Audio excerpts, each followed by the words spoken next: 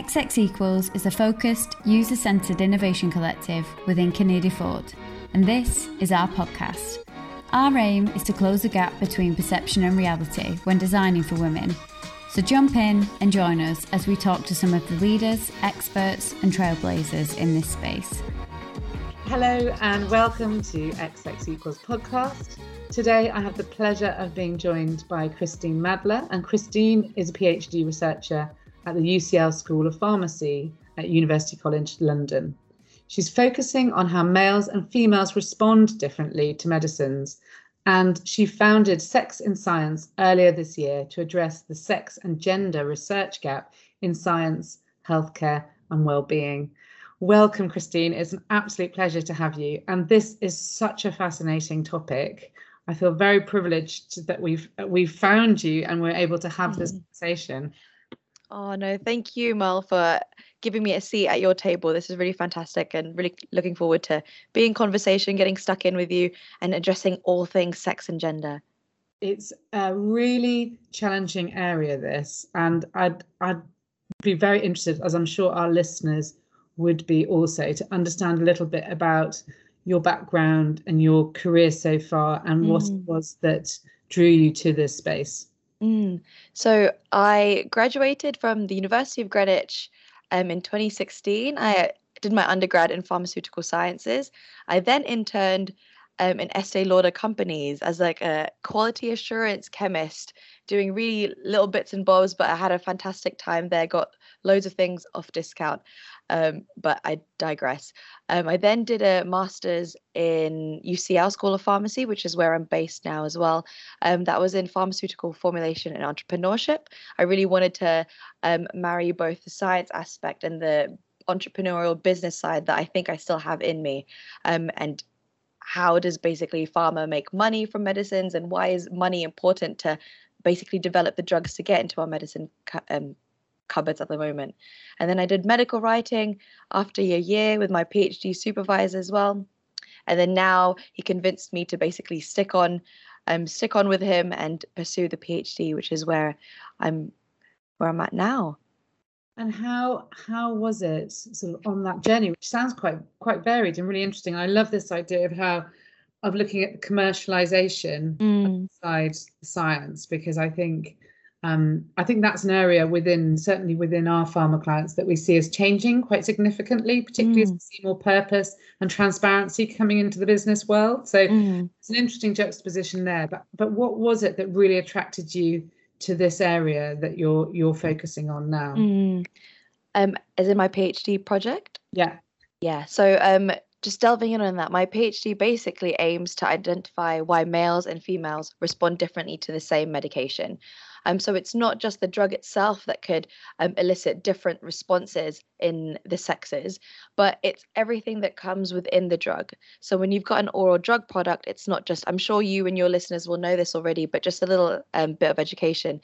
It's not just the drug itself, but it's other excipients in there that make that help basically formulate the drug to just dissolve better inside you, or just helps with manufacturing, etc. It could even be an excipient to help with color coding, just so that elderly people are able to identify which drug to take at this particular point.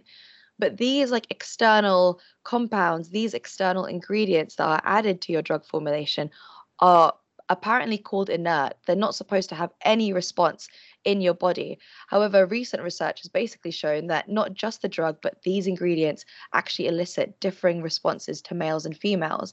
And this just has such a host of potential consequences, not just in pharma, but if you're using it within the food industry as well, or any other industry that will just formulate these particular ingredients with anything else. It could just have differences between males and females. And I think it's really important. I think this is what the whole podcast is about, just providing equity between all the sexes and genders, making sure that each individual gets the right medication that they need at the right dose to have the correct effect, because no one wants to basically have any adverse side effects. But this is where maybe the power of the pharmaceutical industry have their hands on, just making sure that everyone has the right medicine that they need. But there's such a host of information and like just research out there that maybe not many people really know. And I think this is where my passion truly lies, just educating people that this is a problem and how and what can we do to basically overcome this. It's really a fascinating space because there are so many different factors that are influencing this. You have the fact, for example, that women are so severely underrepresented or historically have been within clinical trials. Yeah.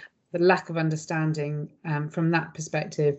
We have the lack of education in healthcare professionals and, what that actually means. And I think even if you take a quite a straightforward sort of women's health challenge, shall we say, rather than, for example, menopause, if you look at the education level in our GPs around that space, it's seriously lacking. And there is that additional resource in terms of menopause clinics, which are few and far between geographically and in terms of capacity.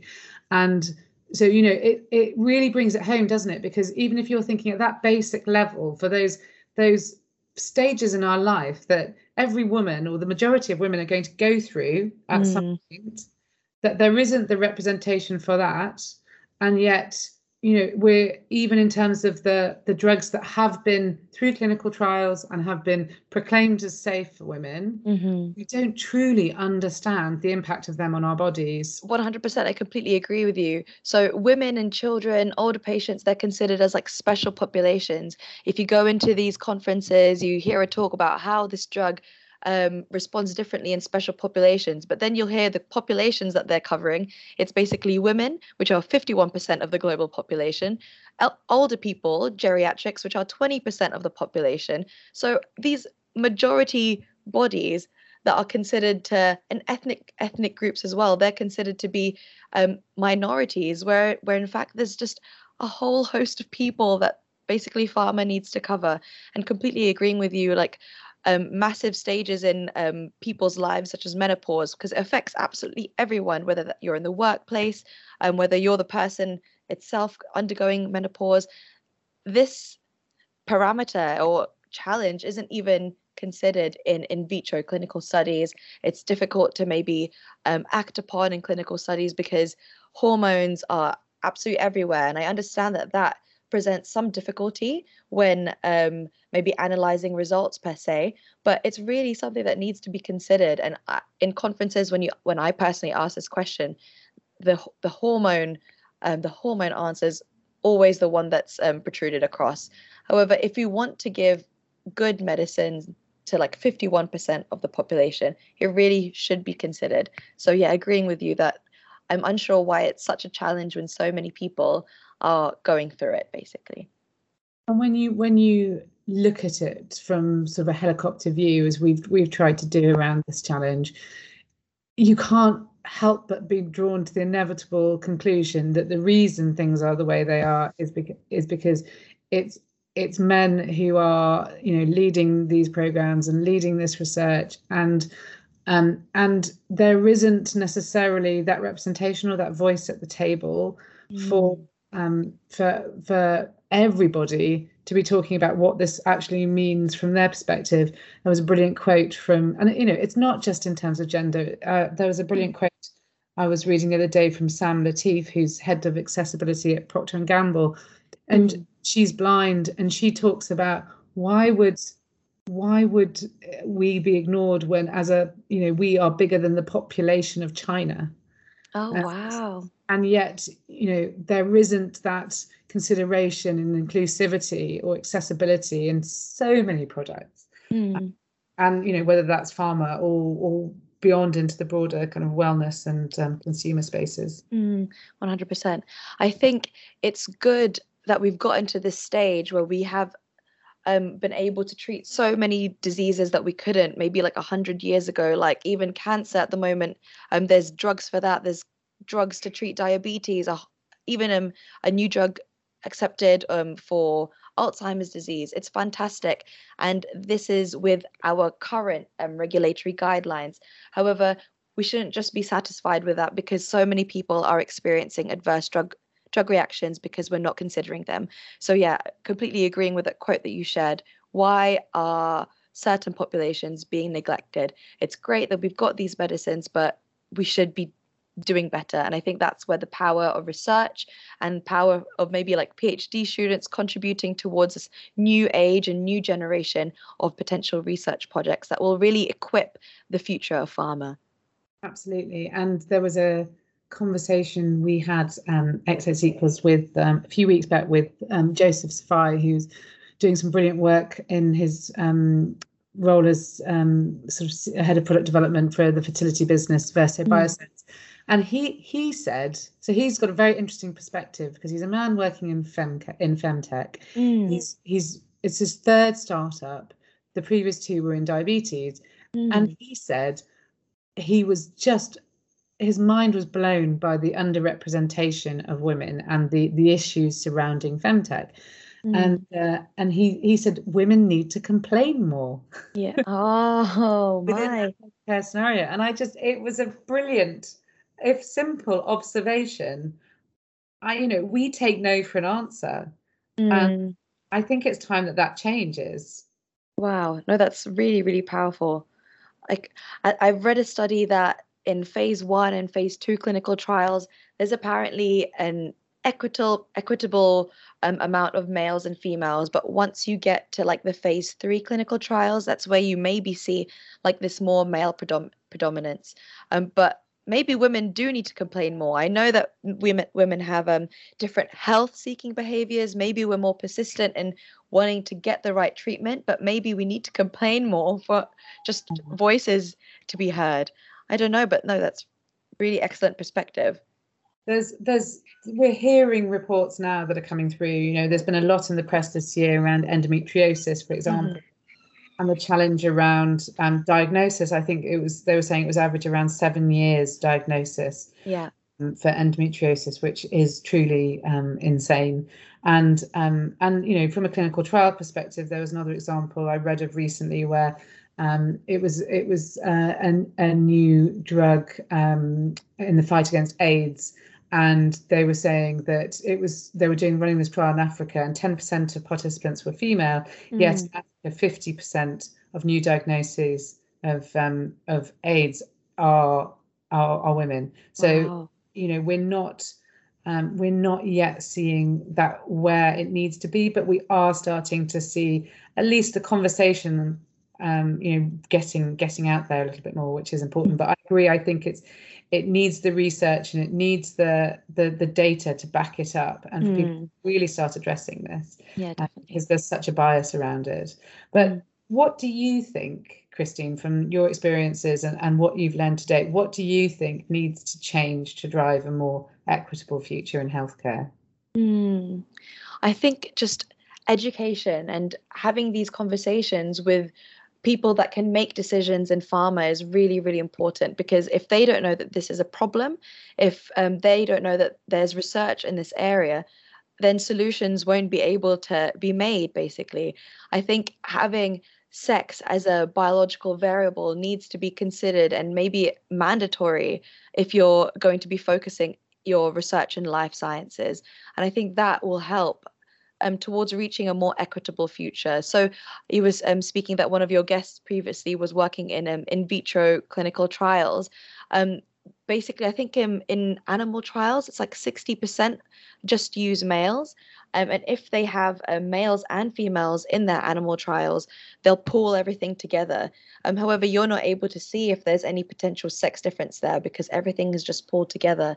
So even in early stage clinical trials, drug development, etc., people really need to be considering strategies to just use sex as a biological variable, whether that's putting both males and females in there, also just aggregating their data. It's all well and good to just pool everything to make sure that to just identify the mean of your results, for example, but making sure like you stratify your data against males and females to see if there's any difference between them.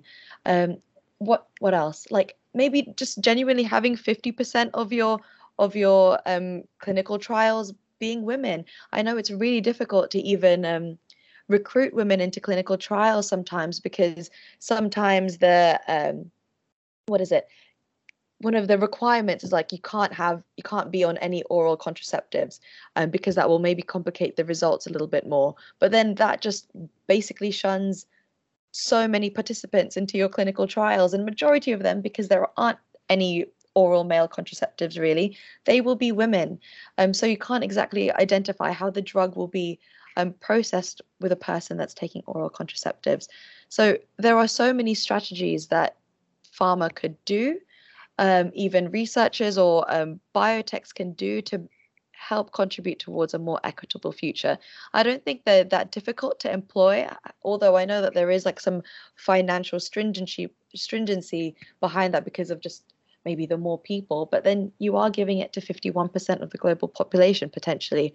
So I think the answer is so easy. It's just difficult to implement. I don't know what the hurdles are really. Is it just I don't know, is it just behaviors or just the norm in pharma it's difficult to overcome that barrier? I'm unsure.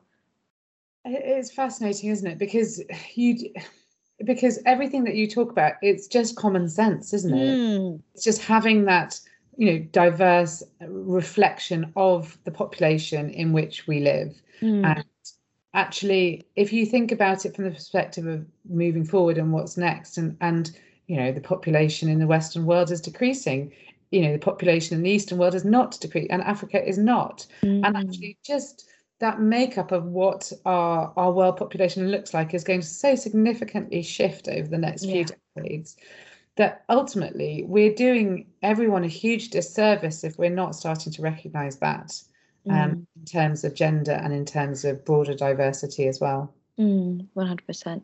I think a lot of the regulatory bodies look to the FDA as well, the Food and Drug Administration, and then they just create these little nuances for their particular population. But I genuinely, from what I've read anyway, the baseline is really the FDA. And I know that the FDA are doing more progressive forward thinking and including or a more equitable pipeline in terms of their regulatory sphere. I know that they're employing more machine learning algorithms. They've recently set up a new artificial intelligence group, I think in early 2021 or 2021 or late 2020. And that's really just collecting all data to identify any sex difference there. I think it's in the Women's Health Program that they're really employing artificial intelligence, machine learning, so that there is that progressive thinking. But I'm sure other regulatory bodies are going to be a little bit slower. I think from when the FDA was set up, it took them however many years to basically include females into all of their pipelines. So I can't imagine what it would take for other regulatory bodies to do the same. I think there are huge watch outs as well with AI and machine learning in terms of, who's looking at that original coding, and is that diversity being considered and recruited in terms of the teams who are, doing the initial algorithms in that, because there's potential for it. We've seen in examples of it going massively astray in terms of not delivering against the objectives or not working the parameters that it needs to. But it's great to hear at least that the conversations are starting, but it does feel like we have a long way to go in this. And from your experience of working in this sphere, what have you found most challenging? Oh, what have I found most challenging? Really excellent question.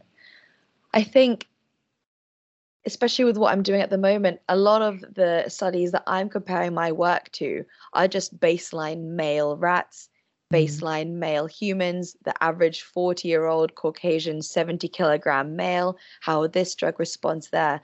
So a lot of the stuff that I'm bringing is just relatively new because I can't really compare it to anything else, because just the baseline research at the moment is collectively done on male anything.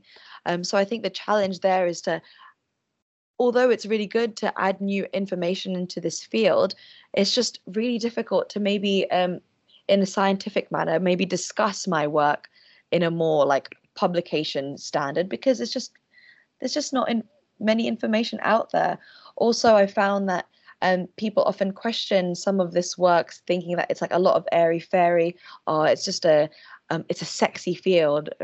Excuse the pun, but it's like it's so important. Maybe it's difficult to convince these key players to consider sex and gender as two different parameters into pharmaceutical research, because everything could be due to just hormones. And if it could be due to hormones, then it's just something that we have to consider from the get-go. I think that's my particular challenge, really convincing people that this is an important topic and is a crucial problem. And if we want to provide better medicines for people, then it's something that we have to consider from the early on. I think that's personally what I've been challenged upon.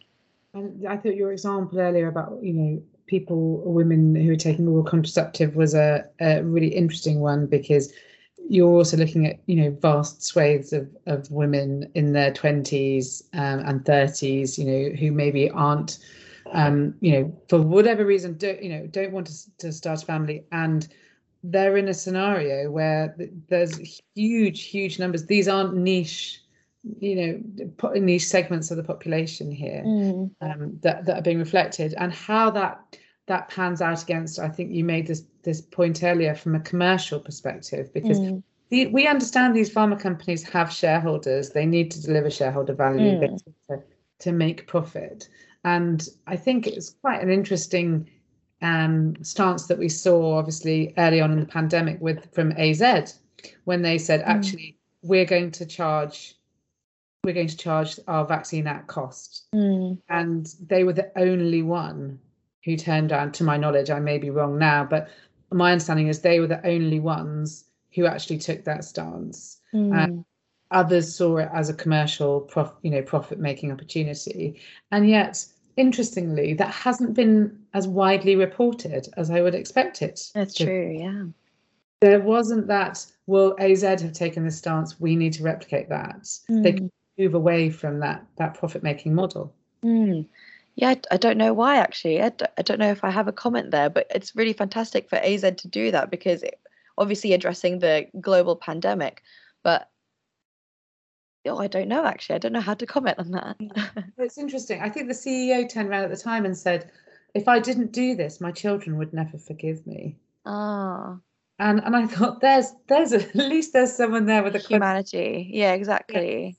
Empathy there. And I think, we're going to see these challenges more and more in healthcare in the future, as healthcare develops and R&D comes up with more answers to these terrible illnesses and predicaments that become part and parcel of everyday life. You take cancer, for example.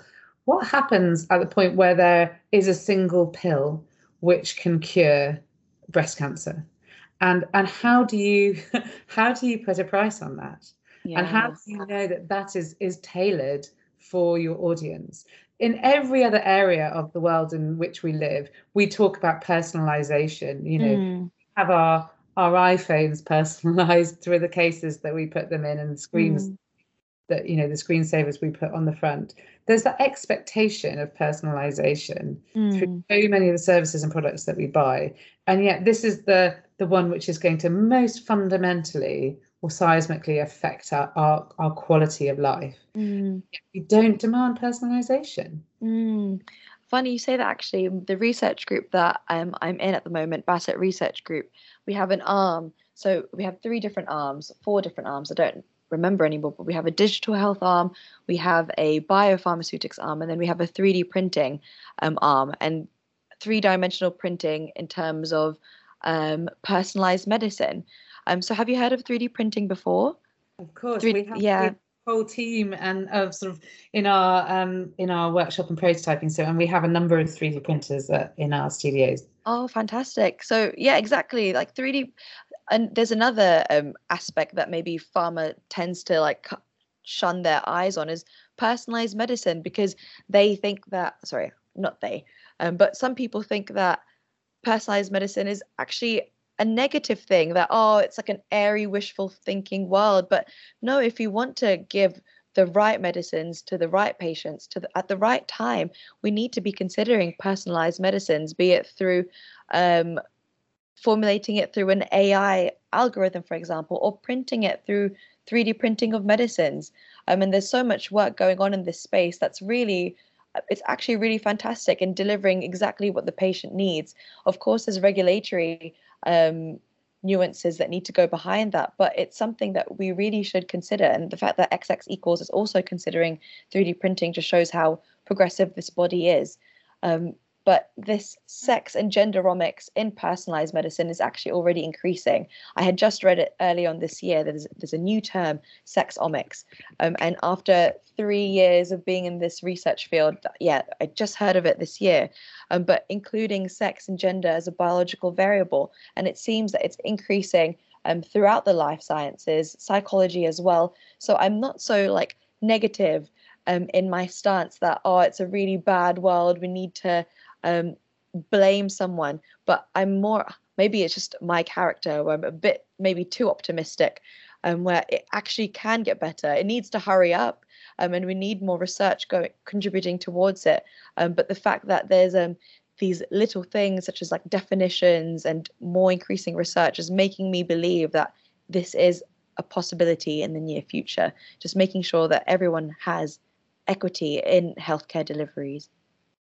I think it is heading that way, and I think there's an inevitability around it, really, because people want more control, and I think people want more transparency, and they want more understanding. They're not necessarily as willing to accept the status quo, and I think that will spread into healthcare, and we're seeing that in terms of the level of self-care and how that's increasing. And there isn't always that. I think actually COVID's been quite interesting from that perspective as well, because we've seen historically, perhaps people being more reliant on the professional network within healthcare, whereas now it's very much I need to keep healthy. I need to look after myself. And people who do have chronic conditions, I think diabetes is a great example of this, who actually want to understand how they manage that and how they impact that themselves. Obviously not in all cases, but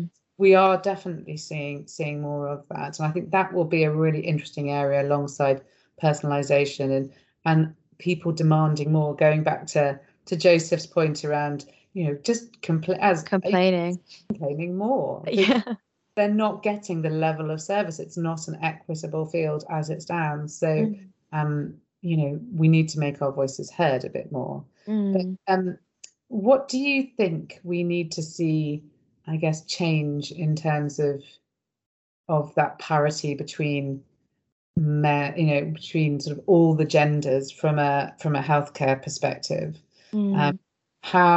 How can we really start to drive this forward? I think you touched on it earlier, making sure that all voices are actually heard, but not heard, but actually like at the table. Pharma, and you can see it in all the executive boards, is really male driven. And as you've said earlier as well, it's trickled down into the whole pipeline and how pharma basically works. It's important that there's diversity and inclusivity across all board members, basically. We don't just want a woman there because they have to tick a box, for example, but no, because their voices are valued and they will provide such wealth of knowledge to maybe represent however many people in their field.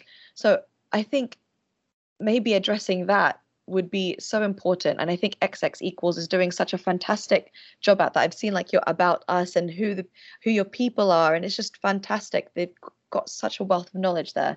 And I think it's something that really should be considered right from the top, just so that it is reflected right to how operations work and how science works. It's important that that is considered in the whole academic side, because academia and pharma work hand in hand. If like a medicine won't be understood or maybe considered how to work in whatever populations, if all the people working there are like cisgendered male, basically, or maybe periods won't be considered, or maybe estrogen won't be considered unless someone basically says that someone needs to consider this. So I think ultimately having a voice and being at that table is what's necessary to drive this forward, or else it will just become a tick box. Basically, have we included this? Have we included that? But without understanding why we need to include that particular parameters such as periods, menopause, oral contraceptives, if that's not considered, if that's not understood, then we're just ticking boxes, really.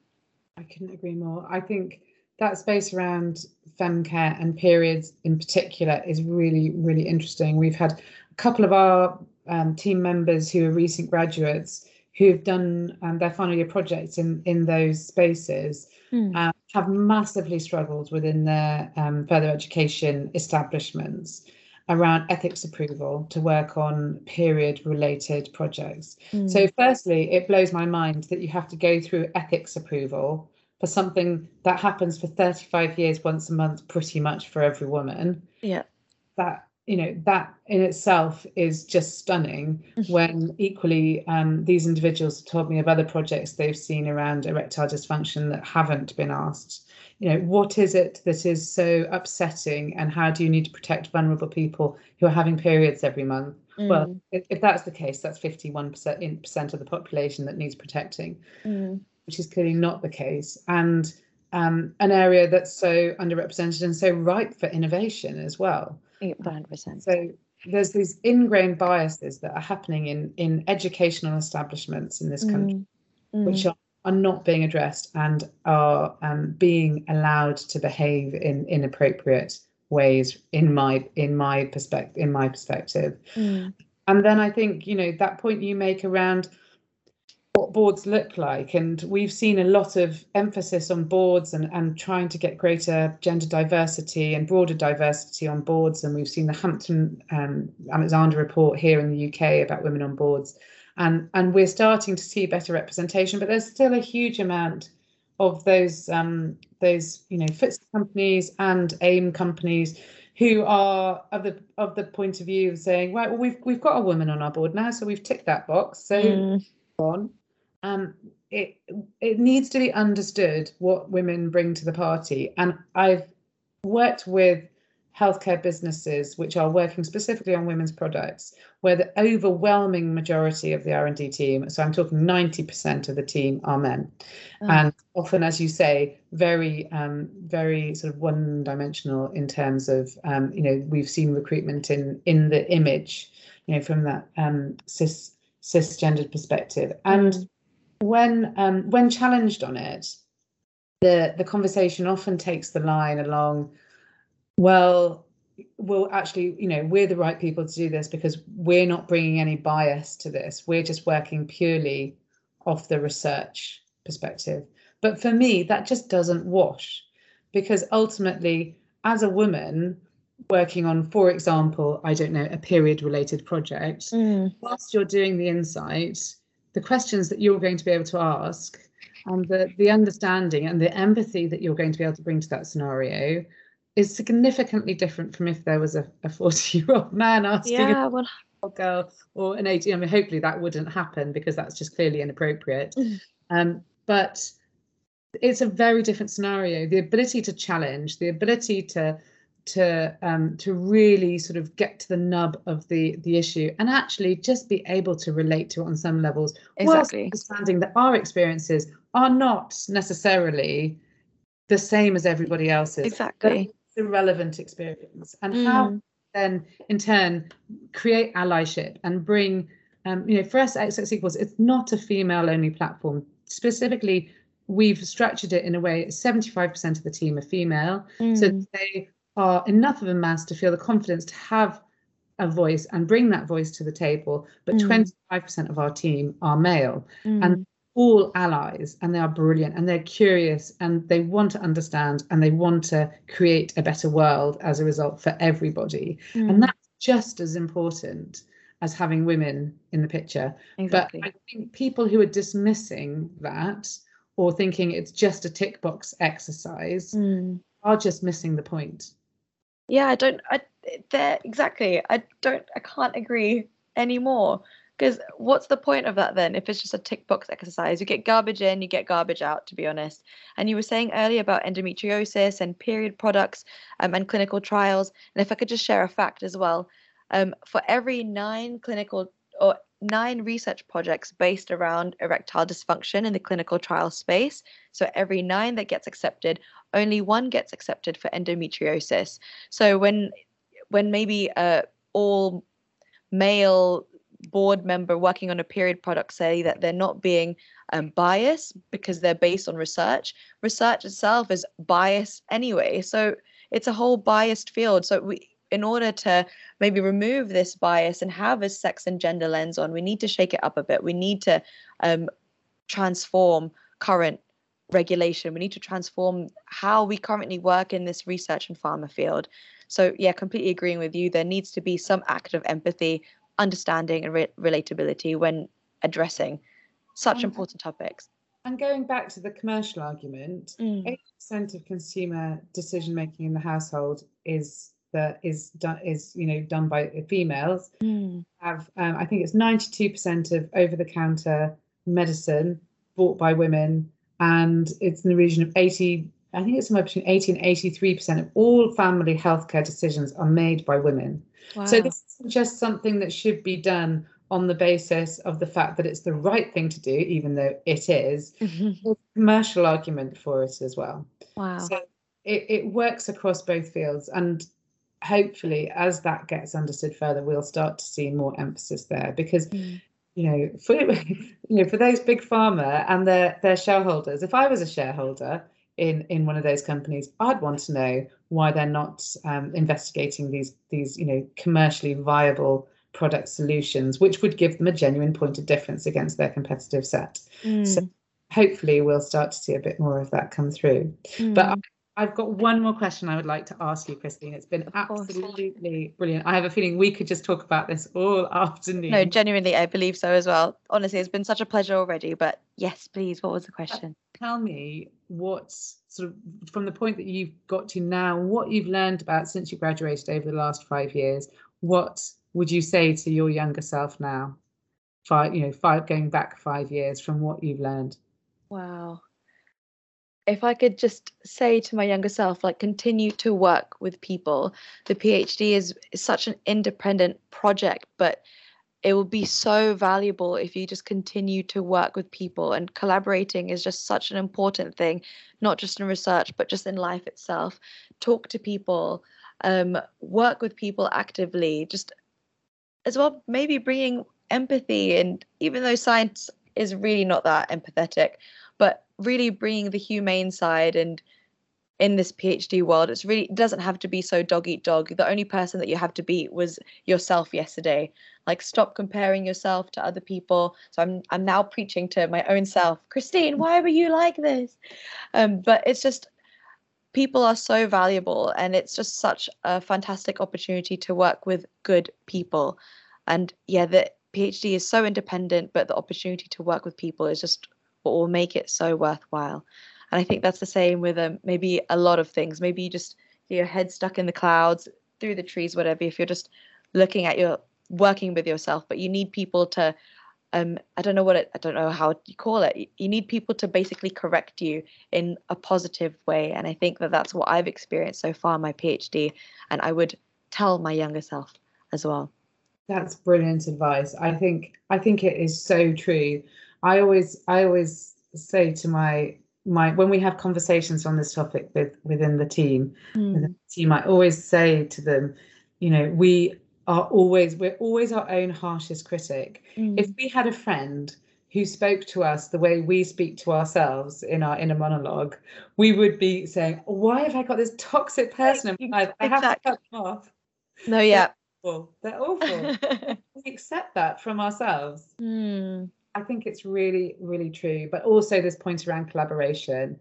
If we work together and if we create more of a force around this, I think there's just so much more impetus to change the status quo and to disrupt.